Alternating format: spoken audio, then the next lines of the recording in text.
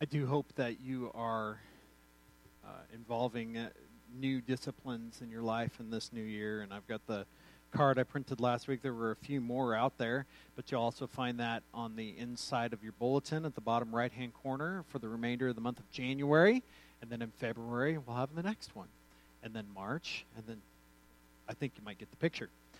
It's important. One of our core values as a church family is being Bible-centered, being Bible-focused, and we need to put our, basically, it might be said, where the rubber meets the road, or your money where your mouth is, or whatever, colloquial phrase you want to place on that. This morning we will be looking at a passage that I have entitled The Message from Being Open Hands. I'll share a little bit more about why I got there. I shared a little bit about it in the bulletin this morning, which you're welcome to read, but maybe wait about 20 minutes, 25 minutes to go after that.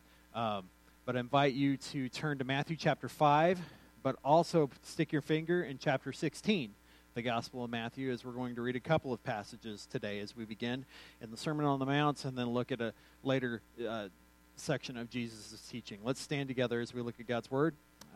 Matthew chapter 3, and then Matthew chapter 16, verses 24. Matthew chapter 5, verse 3. Matthew chapter 16, verse 24. Blessed are the poor in spirit, for theirs is the kingdom of heaven. And turn over to Matthew chapter 16, verse 24 through 26. Then Jesus told his disciples, "If any would come after me, let him deny himself and take up his cross and follow me. For whoever would save his life will lose it, but whoever loses his life will, for my sake, will find it. For what will it profit a man if he gains the whole world and forfeits his soul? Or what shall a man give in return for his soul?" Lord, teach us your word. Teach us to live by your word. Teach us to apply it in our lives, that you would be blessed. In Jesus' name, amen. You may be seated. I told you last week I've been working through a book this year called The Pursuit of God by a scholar, a preacher of the early 20th century named A.W. Tozer. And at chapter 2, he deals with Matthew 5:3, and he calls this the blessedness of possessing nothing. That doesn't sound very American, does it? And as I think about things of discipline, one of the things I've learned in the last month is the blessedness of this position. Now, some of you are tired of me talking about this, and that's fine. But you remember for several weeks, I couldn't get up the stairs, right? I had this thing called a broken ankle and had to have surgery, and I preached down here, and a couple of you have told me, why don't you just stay down there? And I don't know, because I don't. But yeah, in the last month, I've been doing this physical therapy thing in recovery, and one of my favorite positions is actually my hands up on the door frame and stretching out. And then all of a sudden I realized I could do that with both my ankles and started doing that. And I do realize that, especially with the fact that I'm pretty high-centered as far as my center of gravity, I can't walk like that very well, right? Can't do that. But, again, when something important to you, like, walking, is hampered, all of a sudden you realize that there are certain things that can help you along the way. And the second Wednesday of November, when I was given the clearance to get back on the crutches, I got off the scooter. I've talked to some of you about that even this morning, right? I was done with that four-wheeled thing because I kept falling on it, and it was painful. And again, the gravity is not my friend. I like to be on the good side of gravity, not on the opposition of it. But even as I figured those things out, I figured out I kind of had to get my body straightened out after all that time on crutches and everything else. And within a few weeks, I was actually able to walk without the crutches. And I'm thankful that I really haven't had a crutch under my arm since Thanksgiving, that week of Thanksgiving. And God brings healing on those things. But at the same time, I was talking with the surgeon at the next appointment, and he said, let's get you into some PT, some physical therapy. And the first thing that the therapist did was he gave me stretches. And I realized very quickly that that stretch I just showed you is one of my best friends now. Because if I'm just sitting there, or if I've been laying in bed all night, or whatever that is, as soon as my foot touches the ground, I know it. It's tight. I can feel it. And it's not something I've ever had to deal with before like I had to in the previous 44 years of my life. But when I fell and broke my ankle, all of a sudden, all of those tendons and muscles either atrophied or they just tightened up. And it hurt. And that was one of my greatest, my greatest feeling of trepidation in walking again is because every time I put pressure on that foot, it hurt. But then as I stretched, all of a sudden, it limbered up. And all of a sudden, I can go up and down the stairs without having to hold on to something. And that's one of my goals in my therapy. And so those things really help. And there's several other things that I'm supposed to do every day that I'm pretty good about. But every once in a while, like last night, I'll go to bed and forget to have done my stretches. And guess what tells me about it in the morning? My foot. And you go, okay, Greg, you keep talking about these kinds of things. Why does this matter? It matters because our spiritual life can reflect our physical life. When we start realizing that we're missing something or that there's something wrong, we might do something for a while that helps. We get into a habit of maybe reading our Bible the first week of the new year, like the preacher keeps telling us. He keeps pounding on his Bible and telling you need to read it over and over and over. Yes, you need to read it. You also need to apply it to your lives, which is what this pursuit of holiness is. It's that being created in the image of God, God then desires for us to look like Him more and more as we walk with Him longer and longer. But here's what happens along the way, is that we might come to a new knowledge. We might have this really cool thing that we like to do that helps us along the way. But guess what? We start feeling good about it, and we get stronger in our faith, and we start forgetting about what got us there. And we start then relying upon ourselves to do things that are inherently spiritual. And we think that we can make those things happen on our own. But the fact is that God has saved us. And the goal then of the Christian life, if we have come to Christ as our Savior, if we received Him, is then to prove, to work out our salvation, as Paul says, with fear and with trembling. And so when we start living out what God has put before us, we realize that being created in His image, we might be able to do a few of those things kind of like God wants us to. But then it's like when you start walking across the church lawn and you've got something else going on and you're not watching where you're going and you step on a little uneven sort of ground and you twist your ankle and 270 pounds of humanity falls upon your right leg. 3 months later, you can walk again. You realize that there are things that will trip us up. And so when we look at Psalm 119, we see that we're supposed to hide God's word in our heart that we wouldn't sin against Him. And we're supposed to apply truths like we see in 1 John 5. When we see that the testimony is that God has given us eternal life, and this life is in His Son. And whoever has the Son has life, and whoever does not have the Son of God does not have life. That is actually a paraphrase, but I actually sort of did it from memory. I'm proud of myself here. All right, no, I'm just kidding. Don't in there. We should encourage one another when we do those things. You should feel good about that, and it will help us grow in our faith. But how do we apply it to our lives?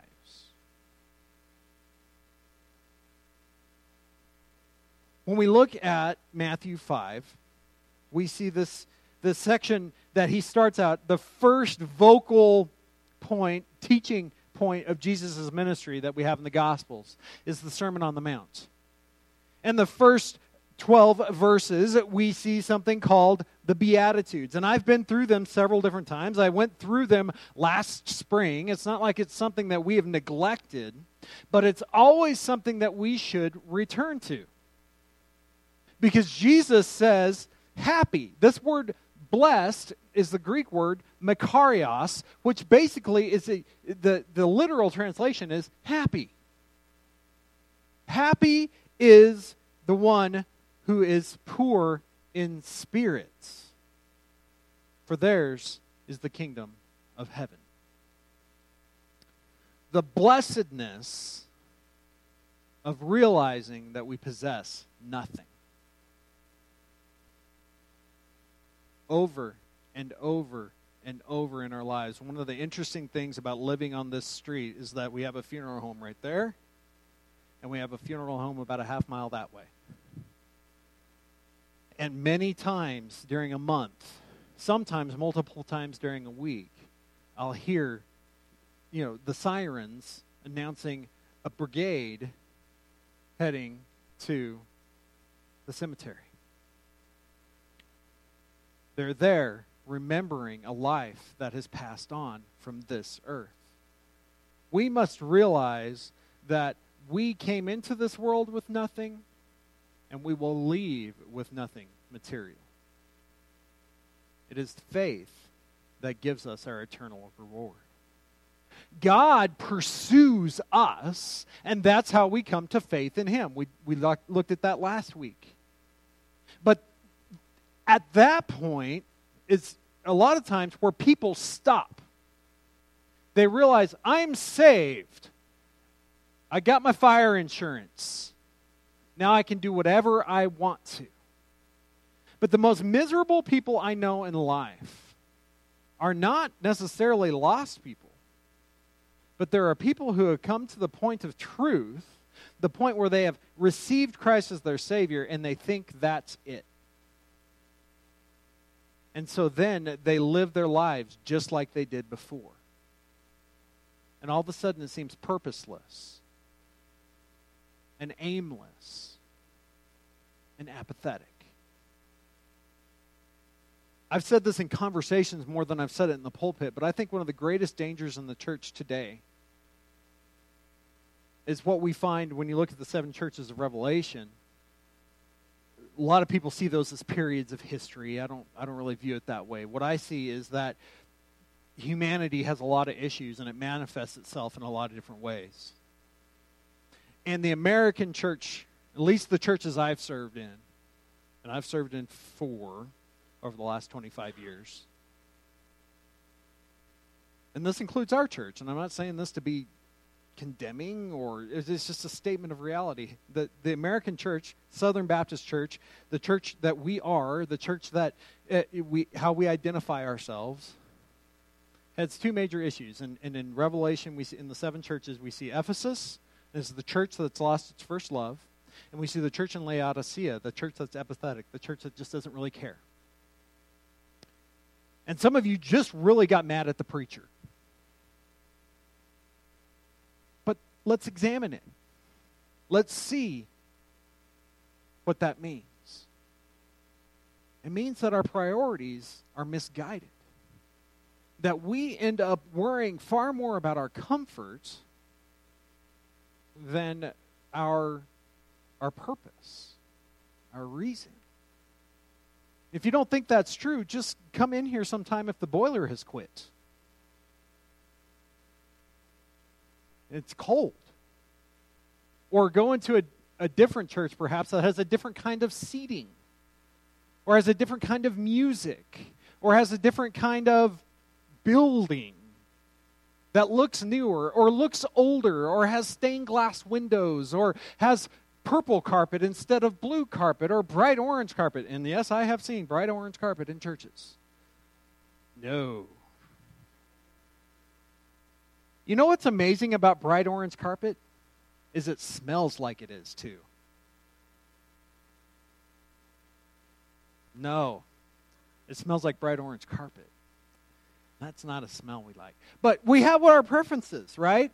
And if somebody moves our cheese, if somebody puts something that isn't, that changes something there, we realize all of a sudden that we don't like it that way.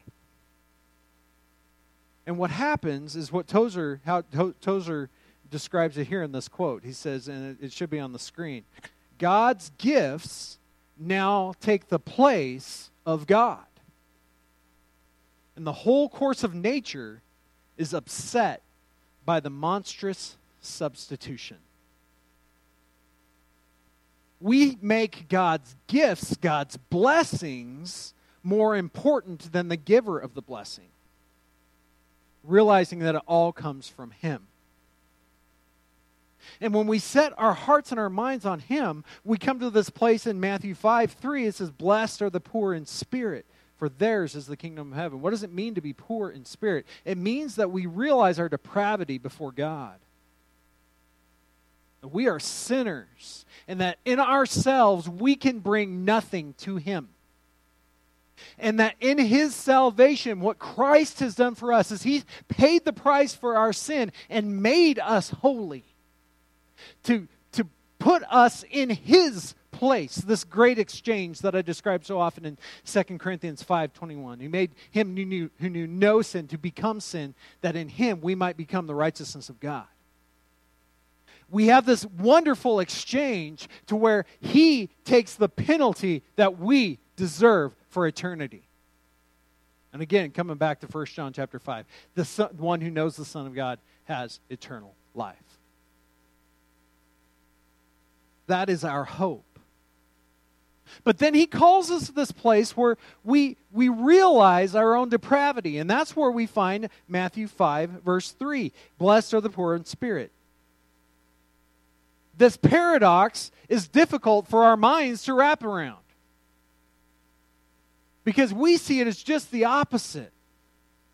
We think we need the stuff to make us happy. And we turn things like Christmas, and we turn things like our birthdays, and we turn things like our possessions into times where we want to just get more stuff. But what all that stuff does is it falls into a bottomless pit that can only be, where we can only be rescued by God. And how does He do it? He does it in a way that we don't really like in the flesh. He does it through death. He does it with the perfect, spotless sacrifice of His Son, so that we would realize in ourselves our depravity, our poverty in spirit. And in this hardship, we find where our true treasure is and what our treasure is. In the Gospel of Matthew, we see this terminology that is called something else in the other Gospels, but in Matthew, he says the phrase kingdom of heaven. Kingdom of heaven. In the other Gospels, we see more the kingdom of God. It's the same thing, interchangeably. God is in heaven. But He calls those who place their faith in Him now to live out the kingdom of heaven in this world. And that, friends, is where we come to the place that our stuff doesn't really matter. I sit in my own house. We have spots in our house that just collect things. And every couple of years we do something to the house. We either change bedrooms, or like this past year we got new flooring in the basement where we end up moving things around. And you know what happens when you end up moving a lot of things around? You realize you have a lot of stuff you don't really need. I probably took, just in not everyday trash, although that is something that is there, during 2021, along the way, took dozens of bags of trash out. Trash. Paper shred. Packaging. stuff I don't need anymore, broken stuff. Just got it out of there, made more space. Guess what? Still got a garage full of it, and a laundry room full of it, and I don't even want to know what's in those closets. Anybody else there?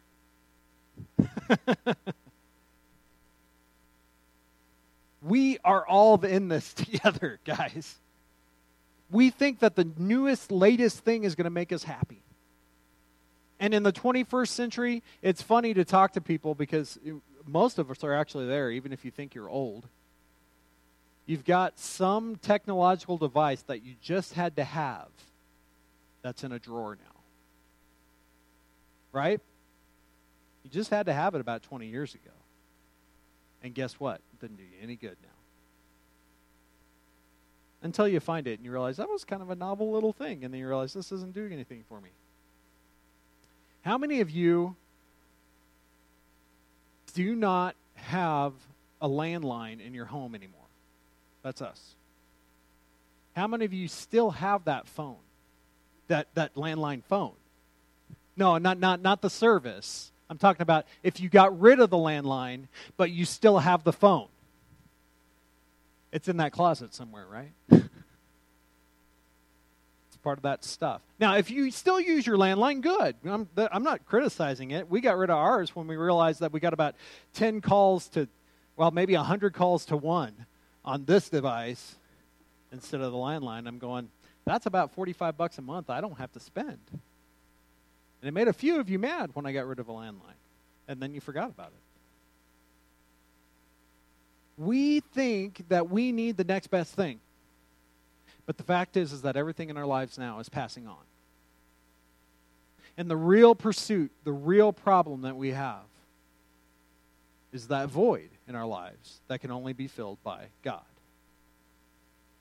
So when we recognize our blessedness in our poverty and our blessedness in having so little, the happiest people I know in the world many times are the ones who have the least material things because they have the fewest burdens.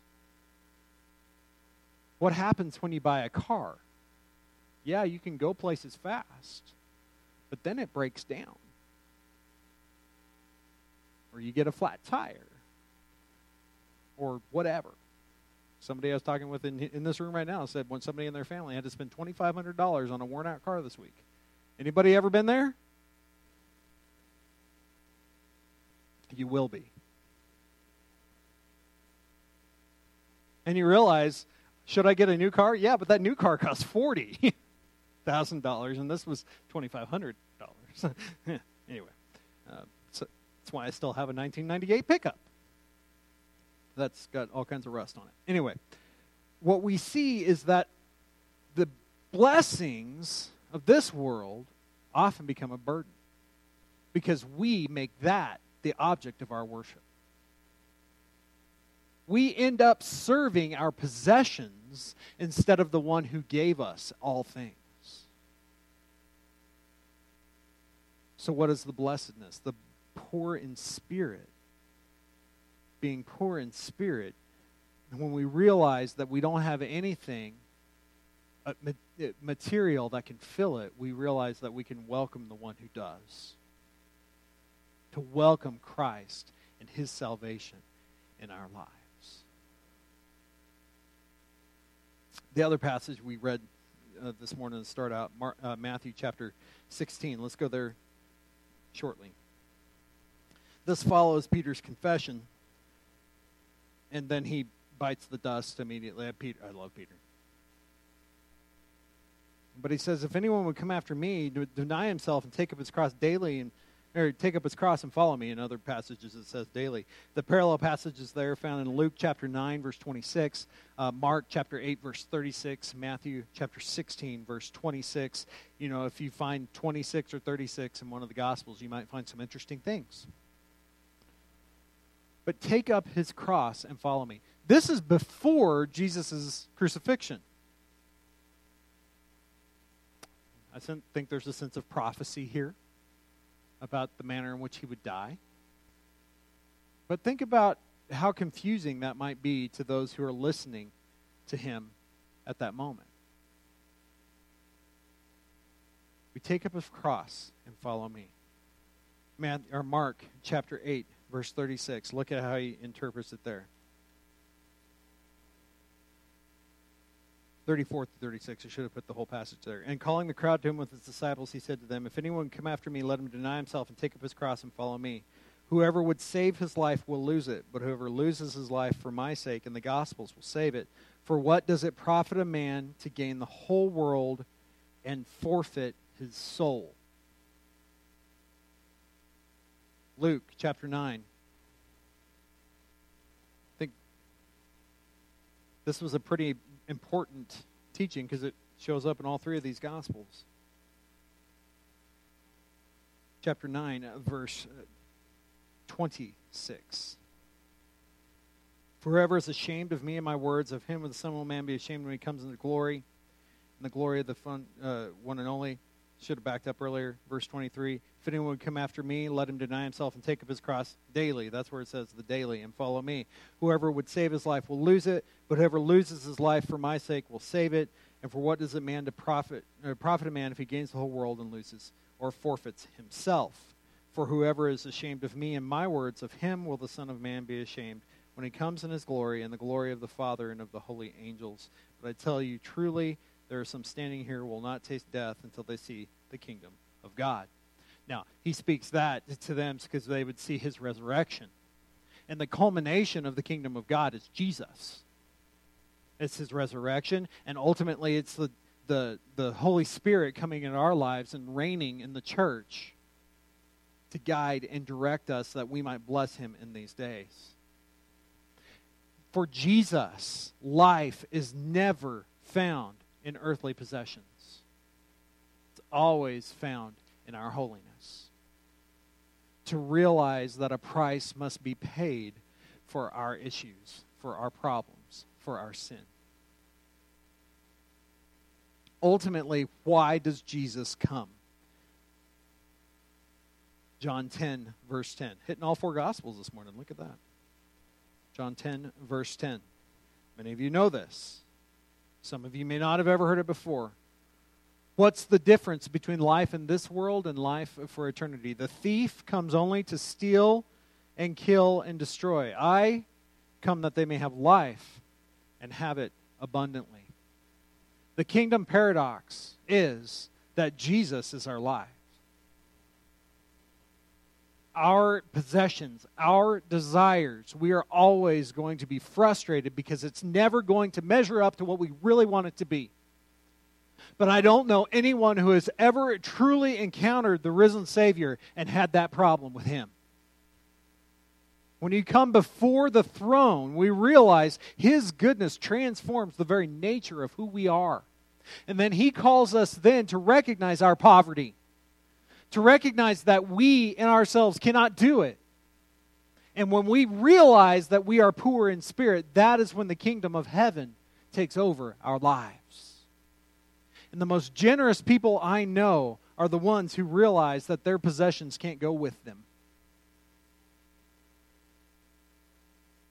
We really want our stuff. We really like our band. First of the year, I'm considering personal family budget stuff. I've increased my retirement contributions because, 20 years from now, someday, I want to retire and have enough to live on so I don't, whatever it may be. Yeah, those are earthly possessions, and there's nothing wrong with planning for those things. But we're still not taking any of those things with us. God calls us to live and give the way he has given to us. And the pursuit of holiness shows us that the things of this world will never satisfy. Whatever it may be, there's going to be the next best thing. And I like classic cars. I've got a dead one in my garage right now. It's not the one I drive every day. It doesn't run. Still have it. Doesn't run. You have things in your life. I have things in my life that we need to lay down because we need to find real life in Jesus. The pursuit of holiness means we recognize our state of poverty. That without Him, we have nothing. He is our everything. Do you have that in you today? Let's pray. Lord, I thank you for your grace and your goodness. And we know that our earthly passions, our earthly disciplines, whether it's walking, whether it's eating, whatever, our personal possessions, they're nothing before you. And just like you taught me to be thankful for the faculties that I have in my own body, that stretch I do helps me to do the simplest of things. Help us to be disciplined in your word, that it will be, as it says in your word, transforming for the renewing of our mind, that we give up the temporary things to receive the eternal things. May the disciplines of our lives now be for the benefit of your kingdom. In Jesus' name, amen. Let's stand together and worship him. The altar's open if you have a step of obedience you'd like to take and